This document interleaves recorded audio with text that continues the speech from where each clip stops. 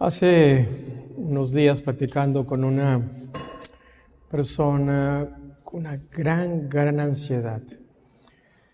Y se le hicieron muchos estudios porque ella dice que no puede orinar. No tiene la intención, tiene la idea, tiene las ganas, pero no puede orinar. Bueno, se le puso una sonda y tampoco había mucha orina. Comúnmente una vejiga, la capacidad promedio es medio litro, promedio, un poquito menos, pero ella no tenía siquiera ni 100 mililitros. Entonces, ¿por qué no puede orinar? La ansiedad es algo muy complicado, muy complicado. Cuando yo le pregunté, bueno, ¿de dónde viene tu ansiedad? Me dijo algo interesante. No he dormido. Tengo 3 semanas de no dormir. O sea, no dormir con calidad, no poder dormir. Unos guardianes importantes de nuestro cuerpo es el descanso. Y en el descanso se generan muchas endorfinas y muchas sustancias, muchas proteínas. Y una de las más interesantes son las neurotrofinas. Vamos a aprender un poquito sobre esto y la importancia de un buen descanso. Este guardián importante de nuestra salud. Dice en Ezequiel el 3:21, pero si el justo lo amonestas para que no peque y no pecare, de cierto vivirá, porque fue amonestado y tú habrás librado tu alma. Uno de los consejos clásicos de nuestra Biblia que hemos estudiado con Ezequiel. O sea, hay cosas que sabemos, que aprendemos, que tenemos que volver a activar en nuestra mente, en nuestro cuerpo. Todos tenemos en nuestro cerebro un reloj. Hay un reloj en nuestro cerebro. Ese reloj del cerebro va a marcar la función de todo tu sistema, pero principalmente del sistema nervioso. Cuando somos unos bebés, prácticamente no tenemos un ciclo circadiano adecuado, de hecho integrado, porque estamos dentro del vientre de la mamá, dentro del líquido amniótico, de la placenta, está todo ahí y está completa en su oscuridad. Entonces un bebé está en oscuridad 24 horas. Para él no hay un ciclo de día y de noche, él no ve la luz. Cuando nace, y de hecho es lo que se dice, y da luz, el bebé recibe luz en su cerebro y empieza a contarse el tiempo, el cronos. Porque él ya existía, pero no había cronos en su vida, o en su tiempo, o en su edad. Por eso contamos recién nacido un día, y empieza la cronobiología, y empieza la edad cronológica, y empieza la edad biológica a la par. Pero si ese bebé, como vemos en la gráfica, tiene hábitos correctos, pues entonces el recién nacido adquiere un ritmo circadiano, día y noche. No al completo, porque el bebé duerme muchas horas. Pero si ese bebé tiene malos hábitos, no va a adquirir un ritmo circadiano y viene entonces una anarquía en el ritmo. Entonces esos niños que duermen de día, de noche están despiertos y entonces son un insomnio terrible para los padres y para ellos. Y viene todo un gran desgaste. Porque Dios diseñó nuestro cuerpo en forma perfecta y puso un guardián en el cerebro, en un núcleo, que es un grupo de neuronas. Y estos hombres, en los 2017, los premiaron porque ellos describieron las funciones de este reloj, que ya se conocía por siglos antes, desde el tiempo de Hipócrates, de los griegos, ya sabían de los ciclos que también las personas en el campo conocen de la siembra, conocen todos los ciclos de poder, cuándo trasplantar, cuándo cortar un árbol. Todo eso se sabía, pero estos hombres lo que hicieron fue determinar los ciclos de función cronobiológica en tu cuerpo. Y entonces, en el cerebro, arriba del quiasma óptico, nuestros ojos están conectados con los nervios ópticos. O sea, aquí en la base del cerebro, lo que llamamos el quiasma. Los ojos, podemos poner que aquí están, atraviesan toda la base del cerebro y en medio del cerebro, más o menos en esta zona, las fibras, los nervios ópticos se cruzan. Ese cruce se llama quiasma. Entonces, arriba del quiasma hay un núcleo de neuronas. Ese núcleo se llama núcleo supra, porque está arriba del quiasma, supraquiasmático. Ese núcleo supraquiasmático es nuestro reloj. Y entonces tiene que ver el estímulo de la luz natural o del sol para su función. Entonces, no es lo mismo la función de día que la función de noche.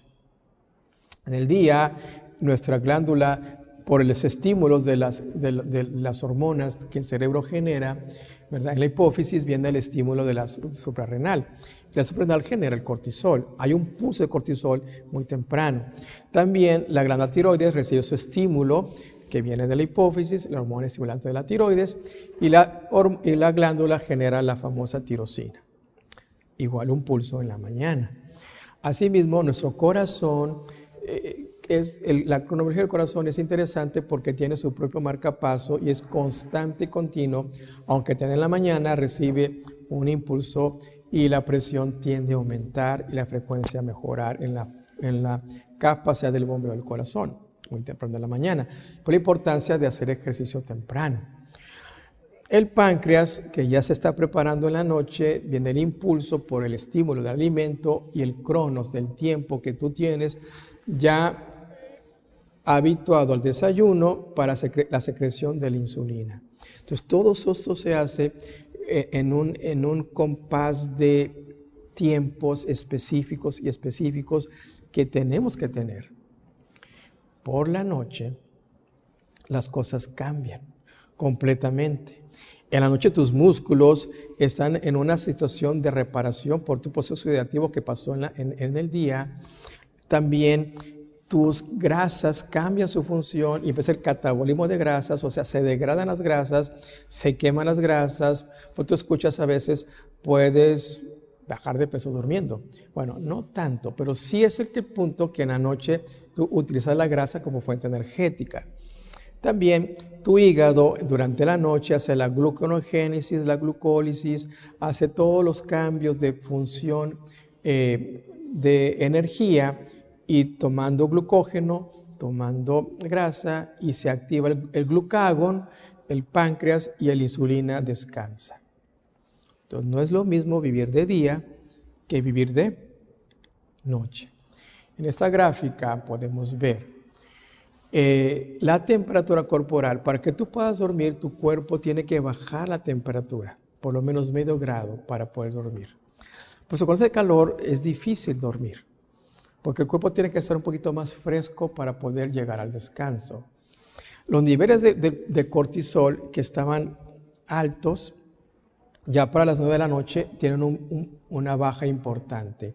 El pulso de secreción del cortisol, como les comentaba, si ustedes ven en la gráfica, empieza a partir de las 6 de la mañana. Un poquito más antes, pero ya a las 6 el pulso está en un nivel correcto porque el cortisol es la hormona, la sustancia que hace muchas funciones, pero sobre todo para trabajar con las retención, manejar los líquidos, los minerales, nivel de glucosa. Es un potente antiinflamatorio, tiene muchas funciones interesantes. Pero aquí en la gráfica lo que yo quiero que ustedes también vean es la famosa melatonina. La melatonina es una neurotrofina, es una hormona que su función principal es la reparación, la regeneración de los tejidos. Durante la noche nos regeneramos, nos reparamos. Solo de noche el cuerpo se repara, no se repara de día. Entonces, la importancia del descanso implica que yo puedo decir, es que voy a descansar en el día. No, la función del reloj biológico no es así. Si ustedes pueden ver la melatonina al mediodía, 12, 3 de la tarde, 6 de la tarde, no hay melatonina. De hecho, la luz inactiva la melatonina. Pero ya para las 9 de la noche viene el impulso. Y el pulso mayor es a partir de la medianoche. Por eso hemos escuchado, dormir 2 horas antes de las 12 de la noche, te da más beneficio que dormir 4 horas después de las 12. ¿Por qué? Porque si yo no tengo los párpados cerrados, no voy a segregar melatonina. Si yo mis párpados los cierro a la 1 de la mañana, a 2 de la mañana, el pulso de secreción de melatonina ya no va a estar. Es un reloj. Es como si mi reloj no me da la hora. Siempre se me adelanta o se me atrasa. O sea, nunca sé la hora que es. Entonces, mi cerebro, al no tener ese ritmo correcto, los pulsos de secreción hormonales se acaban. Entonces, si yo en la noche no cierro mis párpados, a más tardar 10 de la noche, el pulso se pierde. Idealmente, hay que cerrar los párpados a las 9 de la noche. Entre 9, más tardar 10, para que yo pueda entonces hacer los cambios químicos en mi glándula pineal y empezar a transformar y segregar esta sustancia interesante que llamamos melatonina. Pero hay un detalle. La melatonina, el estímulo es la luz en la glándula pineal. ¿Pero qué tipo de luz? En el espectro de luz hay muchos tonos de luz. Y últimamente, con toda esta tecnología que tenemos, hay una luz que está siendo sobreutilizada o estamos más expuestos a un rango de luz que no es saludable. A eso le llaman la famosa luz azul. La luz azul es un espectro de luz que generan todas las máquinas, como computadoras, celulares, televisores. Y cada día estamos más expuestos a estos aparatos. En México se ha calculado que una persona, y pues yo veo, me parecen minutos muy bajos, pero así lo publicaron, 93 minutos para ver televisión, y ahora pues yo no creo que sea realidad, pero bueno, 103 minutos en la computadora y solamente 160 minutos en el celular, que bueno, pero bueno, en este estudio que se publicó, así lo marcaron. ¿Qué pasa si yo estoy constantemente viendo luz azul? Pues mis ojos se van a cansar. O sea, lo que es la esclera, lo que es la capacidad de lubricación, entonces empiezan los ojos a inflamarse, la capa externa, la esclera, se empieza a enrojecer, empezó a sentir los párpados como cansados, los ojos como arenosos, pero eso no es el problema. El problema es que una exposición muy larga de estas luces a mi retina daña las células de la retina y empiezan esas células a morir. Y eso puede provocar una muy drástica disminución de la visión. O sea, mi visión va a estar cada día más y más. Normalmente, dicen los oftalmólogos, compañeros médicos me dicen, pues ya a los 40 años vas a notar que las letras pequeñas no las puedes ver bien. Entonces tienes que usar quizás unos lentes o unos anteojos de lectura. Y a los 50 pues hay que graduar otra vez. Y quizás a los 60 dar otro pequeño toque de graduación. Pero hay personas que muy temprano empezaron a tener una pérdida de la visión, quizás por estar expuestos mucho tiempo a la luz azul. Ahora, la luz azul no solamente va a trabajar o va a alterar la función de retina o visión, también nos va a afectar en el estado de ánimo. Va a provocarnos dificultad en el sueño, va a provocarnos también un envejecimiento más acelerado, va a cambiar toda la bioquímica de mi cuerpo y por lo tanto va a haber más procesos oxidativos, más procesos inflamatorios y trastornos de la conducta. ¿Por qué? Porque cuando Dios nos hizo para recibir luz natural. Puso un elemento, otro guardián, que es el sol, para poder trabajar con mi cuerpo. Ya vamos a aprender quizás otro día el efecto maravilloso que el sol hace en nuestro cuerpo humano. Pero el sol, al entrar la luz natural a tus ojos, estimula toda una corriente de neuronas y sobre todo acá en el núcleo supraquiasmático y al ladito que está la pineal, estimula su trabajo. Es diferente la luz y la oscuridad. Ahora, cuando Dios hizo este mundo, lo hizo en 6 días, lo creó. Y cuando vamos al Génesis y nos damos cuenta que Dios hizo, lo primero que hizo en la creación fue la luz, ¿verdad? Y dijo Dios, sea la luz, y fue la luz. Y vio Dios que la luz era buena, separó la luz de las tinieblas, llamó a la luz día, y las tinieblas les llamó noche. Tarde y mañana de un día. Okay. Ahora, yo siempre les he preguntado a muchas personas cuando doy las pláticas, bueno, si Dios ya hizo la luz, ¿para qué quiero el sol? Ya hay luz. Tenemos luz, ¿para qué necesito el sol? Yo les pregunto, ¿cuándo crees que Dios hizo el sol? De hecho, ayer en la plática que le di a unos pacientes, les pregunté esto. Y algunos que no leen mucho la Biblia dijeron, no, el sol lo hizo el primer día, porque pues ya había luz. Y no digo, vamos a la Biblia. ¿Qué dice la Biblia? Ahora, ¿cuándo lo hizo y para qué lo hizo? Entonces, cuando vamos al Génesis, en el 14 dijo Dios, haya lumbreras en expansión, lumbreras, la mayor y la menor. La mayor es el sol, la menor es la luna. Y entonces dijo, ¿para qué va a ser las lumbreras? El cuarto día, ya había luz. Ya estaba en expansión, estaba la tierra seca, la vegetación, que fue el tercer día. Y ahora el cuarto día hizo el sol, la luna y las estrellas. Algo muy interesante. Dice aquí en mi Biblia, Dios hizo las lumbreras para separar día y noche. ¿Y sirvan de qué? Señal. ¿En qué? Estaciones, días y años. Ah, caray. O sea, los días nosotros, los humanos, lo contamos por la rotación de la Tierra sobre su eje. Entonces, cuando rota completamente, contamos 24 horas, un día. Le da la espalda al Sol y está oscuro esta parte del planeta y la otra parte está alumbrada por el Sol. Es una rotación sobre su eje. Pero cuando la Tierra da un movimiento elíptico, el Sol está en medio, el Sol no se mueve. La Tierra es la que se mueve y fueron unos pleitos tremendos para eso aceptarlo, pero bueno, se comprobó después. Y yo me recuerdo de Galilei como que muy travieso y dijo, ya lo condenaron y se volteó y dijo, pero sí, pero sin embargo la Tierra no es el centro, la Tierra no, el Sol, la Tierra se mueve. Entonces, bueno, la Tierra se mueve alrededor del Sol. ¿Cuánto tiempo pasa moviéndose? Del punto inicial al punto final son días, 365 días. Entonces decimos, ¿pasó qué? Un año. El Sol no determina los días y los años. O sea, el tiempo Dios lo creó. ¿Para quién? Para el hombre. Porque Dios no necesita ni está ligado al tiempo, porque es Dios.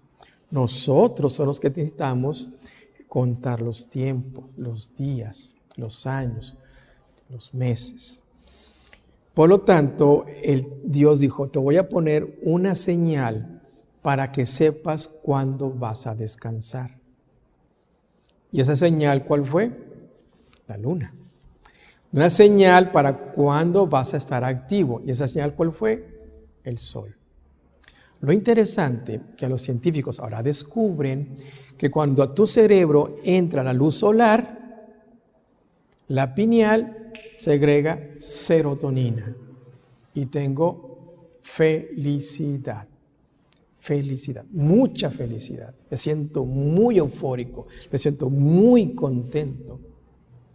Pero en cambio, cuando hay oscuridad, cuando está la luna, esta oscuridad en tu cerebro estimula la secreción de la famosa melatonina, la sustancia de la reparación y regeneración. Entonces es interesante cómo la luz artificial no hace este efecto. La luz artificial no hace este fenómeno. Solo es el sol y la luna. O sea, el cuerpo humano, Dios hizo para nosotros, Dios hizo un sol para el ser humano. Claro, también las plantas, también los animales, la fotosíntesis, tantas cosas. pero lo hizo especialmente para el cronos, para el tiempo, para que sepamos contar nuestros tiempos. Por eso hay muchos pasajes en la Biblia que habla del tiempo, ¿no? Ahorita me recuerdo uno que dice, acuérdate en los días de tu juventud, acuérdate.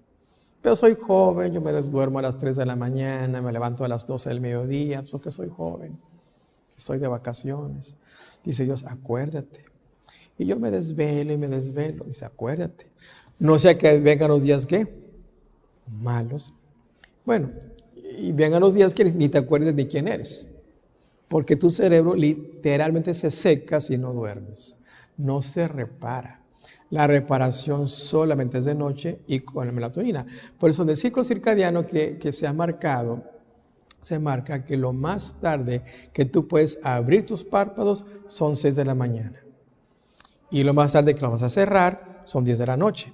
Entonces marcamos 16 horas de actividad con 8 horas de sueño. De 10 a 6 son 8. Si yo me las 9 cierro mis párpados, a las 5, si son 8 horas de sueño, es suficiente. Entonces, cuando yo abro mis párpados a 6 de la mañana, mi glándula pineal cambia su función porque entra luz a mi cerebro, segregamos serotonina. El núcleo supraquiasmático se estimula con la luz natural y empezamos la secreción de toda la cascada hormonal de la glándula hipófisis. Toda la cascada va mandando mensajeros a la tiroides, al hígado, al páncreas, suprarrenales, a las gónadas. A todos lados empieza a mandar mensajeros, que son las hormonas, para empezar todo el mundo a trabajar, todo el mundo a funcionar. Pero si yo decido no abrir los párpados, cerrar las cortinas, tener oscuridad, y son las 10 de la mañana, pues desfaso todo. Yo desfaso todos mis horarios, yo altero la función cronobiológica de mi cuerpo y entonces envejezco más rápido. Por eso, en los que han determinado un día adecuado, pues desde 6 de la mañana a 10 de la noche únicamente. Ahora, hay unos estudios muy interesantes que a mí cuando lo leí me impactó, y cuando uno ve personas con trastornos de ansiedad, de depresión, uno va aprendiendo. Y les comentaba hace unos días, platiqué con esta señora y ella me contó algo que me dijo, doctor, quiero hablar con usted, pero a solas, no con su esposo ni con la enfermera, a solas. ¿Saben qué me dijo? Que ella está en su casa sola, ya sus hijos ya crecieron, ya se fueron. Solo vive con su esposo, sale a trabajar. Doctor, yo escondo los cuchillos porque, no sé, los veo y me quiero herir. Pero ¿cómo es posible? Una persona que es cristiana, una persona que lee la Biblia, puede hacer eso. Aquí en la gráfica hay muchas cosas raras, muchas palabras, bueno, está en inglés, pero la ansiedad, el ciclo circadiano, los trastornos de función de crecimiento o desarrollo cerebral son los 3 marcadores principales para uno poder pronosticar que esa persona va a ser adicta a drogas, va a ser trastornos de la depresión o ansiedad. Que estos van en los eventos que disparan en la pubertad, el desarrollo en la adolescencia del cerebro y los ciclos de sueño. O sea, el ciclo circadiano, el ciclo de sueño son un marcador muy importante para trabajar con la depresión, con la ansiedad, con el estado bipolar, con la demencia, con Alzheimer, con Parkinson, con muchos cambios y deterioros en el sistema nervioso. La importancia que podamos descansar, que podamos dormir, pero dormir de noche, no de día. O sea, es importante cerrar los ojos, descansar tu cerebro, reparar ese cerebro, porque los disruptores, ¿verdad?, son muy fuertes para que abusemos de sustancias, de alcohol y drogas y tantas cosas. En la noche, la secreción, la preparación de la serotonina hace que seamos personas normales, adecuadas. Pues yo no tengo serotonina, porque la serotonina, recuerden, la oscuridad se fabrica en oscuridad y se segrega por la luz natural. Yo no tengo luz natural. Entonces yo siempre estoy triste, no tengo memoria, no tengo atención, apático. Pero si yo sobreestimulo mi cerebro con luz azul, o sea, yo agarro la máquina y la estoy viendo a las 5 de la tarde, 8 de la noche, 9 de la noche, 10 de la noche, y no paro de estarla viendo. Estoy sobreestimulando mis glándulas. Entonces yo tengo síndrome de serotonina que se llama, y empiezo hasta a alucinar. Yo he visto personas que se la pasan todo el día, toda la noche despiertos, a los que están alucinando, pero pueden caer en mucha ansiedad. Mucha ansiedad, y eso es muy peligroso. Por eso se ha marcado que tenemos que dormir. Y hay gráficas, hay muchas gráficas, y por ejemplo los niños, los bebitos, duermen hasta 14 horas, 17 horas. Un muchacho de 14 y 7 años debe dormir por lo menos 10 horas, 8 a 10 horas. Ahora, más de 10 horas tampoco es saludable. Menos de 8 no es saludable. Por eso se toma una media de 8. Porque ya la gente, si ustedes ven la gráfica, dicen, ¿por qué los viejitos ya dicen dormir 7 horas o 6 horas? ¿Por qué? ¿Por qué será? Porque antes se creía que el viejito no se reparaba. Que ya, pues ya déjalo, ¿no? Pues ya está viejito, ya no se va a reparar, que ya no duerma. Por eso la clásica abuelita que a las 5 de la mañana anda a las ollas y ya no deja dormir. Porque suficiente 7 horas, 6 horas de sueño.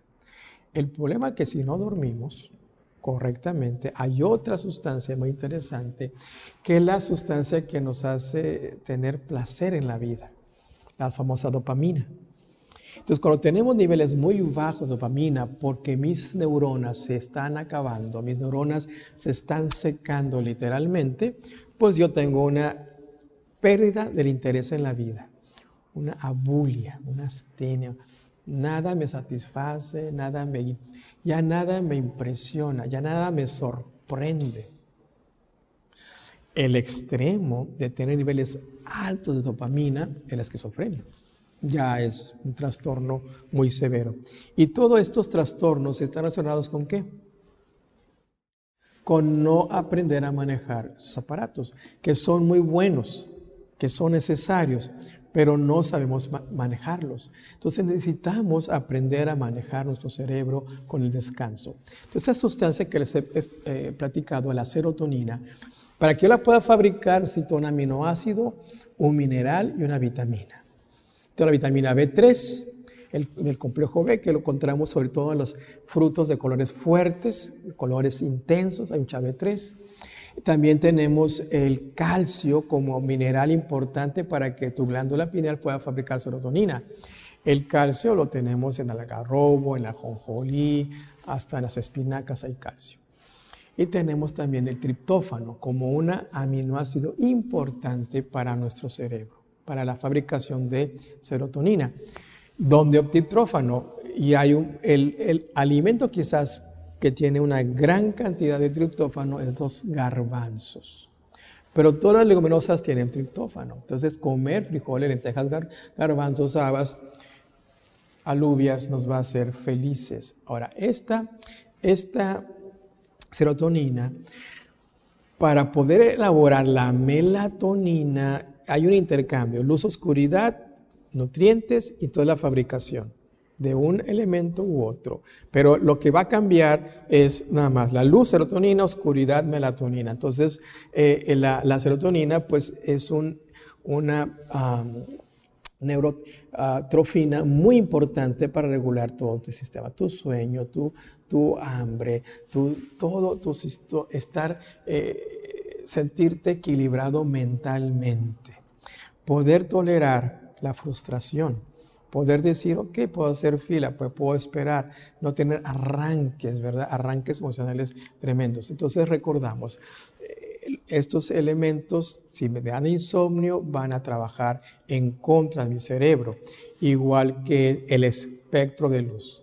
El sol te da un espectro de luz amarillo, que es lo natural para tu cuerpo. Entonces descubrieron apenas en 2011 que este espectro de luz azul es muy tóxica para nuestro cuerpo. Y esto trastorna todos los ciclos circadianos y nos genera un gran estrés en nuestro organismo y entonces tenemos muchos trastornos pulmonares, hepáticos, la presión se eleva, el estado de alerta es constante, el corazón se acelera, muchos. Y también tenemos problemas en la inmunidad. Nuestro sistema inmune se altera, se apaga literalmente cuando tenemos trastornos del sueño, cuando no descansamos correctamente y entonces nos lleva a los atracones. Porque si yo tengo una disminución de la fabricación de la serotonina, entonces yo por traumas, secuelas, depresión, alcoholismo, impulsividad, voy a tener muchos trastornos emocionales. Pero si yo estoy así, ¿habrá manera de repararnos? Esta científica, Rita Levy, ella dice algo interesante. Le preguntan, ¿cómo está tu cerebro? Y ella dijo, igual que mis 20 años.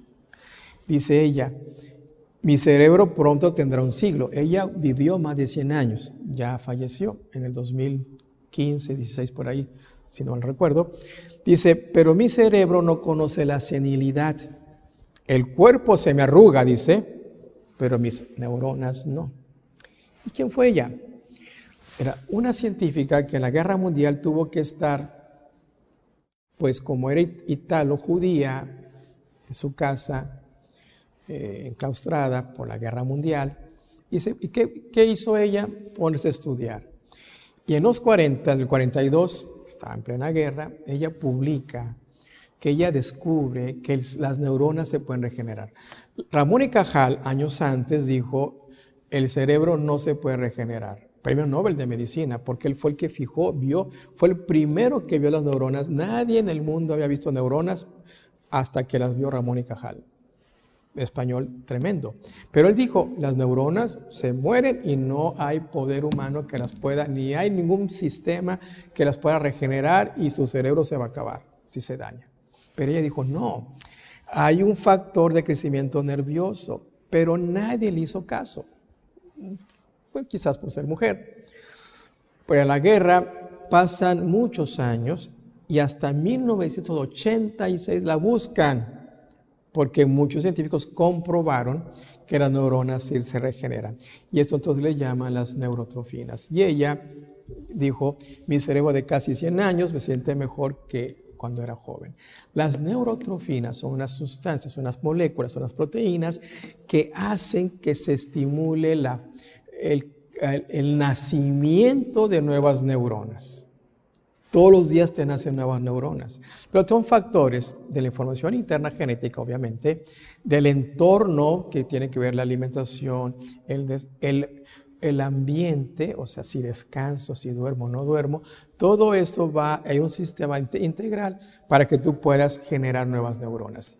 Y hay nombres raros de las neurotrofinas, hay factores que hacen que no sobrevivan, pero un factor interesante que hace que sobrevivan es el ejercicio. El ejercicio se ha demostrado que activa la reparación, la regeneración de neuronas. De hecho, un experimento que hicieron con los ratones, les cortan el nervio, ahí viene todo el estudio y no entrenan o no los ejercitan y otros sí los ejercitan. ¿Y qué pasó? Los ratones que fueron ejercitados, hubo crecimiento axonal. Y lo interesante que a pesar de que el medio, la condición quizás no fuera buena, como quiera se regeneró el nervio. Entonces ahora se sabe que si tú haces ejercicio, pero en forma que voluntaria, haces ejercicio porque deseo hacerlo, y tenemos entonces estímulos cognitivos, como ahorita que estamos aprendiendo muchas cosas y que estamos aprendiendo cosas que quizás ustedes no habían escuchado, y yo al repasar todo esto también aprendí, es un estímulo cognitivo, y lo vuelvo a leer, y una palabra que no entendí la busco, entonces, y veo, y repaso, y veo si esas cosas son así, si son ciertas, como dice la Biblia. Y entonces son estimulantes y orientadas conductas para que haya una neurogénesis y tus neuronas se puedan regenerar. Pero el estrés, la vida sedentaria, la privación de sueño, prácticamente no te nace ninguna neurona. Ninguna neurona. ¿Qué hemos hecho aquí en la clínica? ¿Qué hemos hecho en la experiencia médica que tengo para estimular las neuronas? Escribir. Escribir la palabra de Dios. Hay algunos libros que algunos se llaman neurodecatología o contemplación neurológica de la fe, que explican cómo se regenera un cerebro con la contemplación de la palabra de Dios. Ya les pedimos aquí a las personas, yo les pido a mucha gente que tiene muchos trastornos de ansiedad, que no tiene trastorno del sueño, que está muy medicada y ni así puede dormir, ni así puede estar tranquila, y cómo se va deteriorando su cerebro y cómo van notando que van perdiendo la memoria. Yo les digo, mira, escribe los 10 mandamientos, pero escríbelos con la mano no dominante. Yo soy zurdo, entonces yo soy zurdo, se activa mi cerebro derecho al estar escribiendo. Pero si tú escribes con la mano derecha, si yo escribo con la mano derecha, se activa mi cerebro contralateral. Entonces, cuando yo escribo con la mano izquierda, ya es una rutina, ya no hay neuronas nuevas que se activen.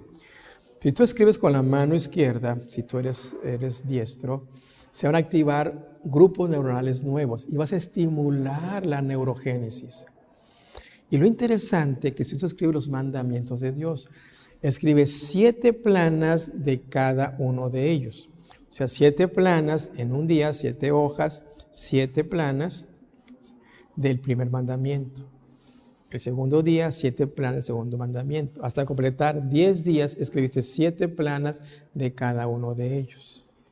Después de eso vamos a escribir un pasaje muy conocido. Cuando escribo los mandamientos, y mucha gente dice, doctor, escribo los mandamientos y ya me di cuenta que soy un desastre. Ya me di cuenta que mi vida pues no es buena. Ya entendí por qué soy así, por qué soy asado, por qué soy tan tristón. Entonces le digo, mira, no te acongojes, porque alguien ya pagó todas tus equivocaciones. Alguien ya pagó todo lo que tú quizás por ignorancia o cosa viendo lo hiciste, como dice acá en Ezequiel, ¿no? Pues el justo, ¿verdad? El justo pecare, o dice aquí, cuando el impío dijere, de cierto morirás. O sea, no sabía o sí sabía, no te preocupes, Cristo ya pagó todo. Y eso nos da una paz mental, porque yo no tengo que pagar nada. Yo no tengo que tener tampoco ninguna consecuencia emocional de lo que en el pasado hice o alguna falta que cometí. Y escribir 7 planas diarias, 7 días, Juan 3:16. Cuando llegamos a ese plano, ¿verdad? En el subconsciente que estamos metiendo esos pensamientos positivos bíblicos, entonces podemos entonces hacer la higiene mental, que dice Filipenses, que dice San Pablo en 4:8. O sea, ya podemos entonces decir, voy a concentrar solamente en lo verdadero, en lo honorable, en lo justo, en lo puro, en lo bello, en lo admirable, en lo excelente, en cosas dignas. Solamente eso voy a pensar. Me decía una alemana que estuvo por acá en consulta, doctor, es que yo no tengo dónde reposar mi vista. Y digo, ¿qué es eso? Sí, yo quiero descansar mi vista, yo quiero descansar mis ojos y no tengo dónde descansarlos. Y digo, ¿cómo? A ver, explícame cómo está eso. Sí, si yo veo algo hermoso, descansan mis ojos. Ella estaba aquí en Monterrey y dice, pero aquí está todo bien feo. Muchos carros, edificios panorámicos, no hay arte, no hay jardines, no hay algo hermoso que yo pueda descansar mi vista. Nosotros descansamos nuestra vista en la palabra de Dios y cuando venga un pensamiento negativo, inmediatamente hacemos la higiene mental, decir, a ver, esto no es digno, esto no es puro, esto no es de buen nombre, esto no es honorable, ¿por qué lo estoy pensando? Entonces yo escribo otra vez 7 planas, 7 días de este pensamiento. ¿Y qué va a pasar al final? Entonces yo puedo refugiarme en el Salmo. Y ahora sí, lo puedo escribir 7 planas, 7 días, 10 días, 20 días. Y voy a empezar a tener ese sueño reparador. Voy a empezar a sentir esa sensación de sueño a las 9:30, 10 de la noche, poner mi cabeza en la almohada y quedar profundamente dormido. ¿Por qué? Porque lo dice el Salmo, en paz que me acostaré y así dormiré. ¿Por qué voy a dormir así en paz? Porque confío, la confianza solamente en Jehová. Es importante aprender a descansar. Y aunque no tenga sueño, a las 10 me cierro mis párpados, apago todo y me concentro, me conecto con Dios. Y platico con Él, no conmigo mismo. Y Dios me va a dar esa paz. Dios les bendiga.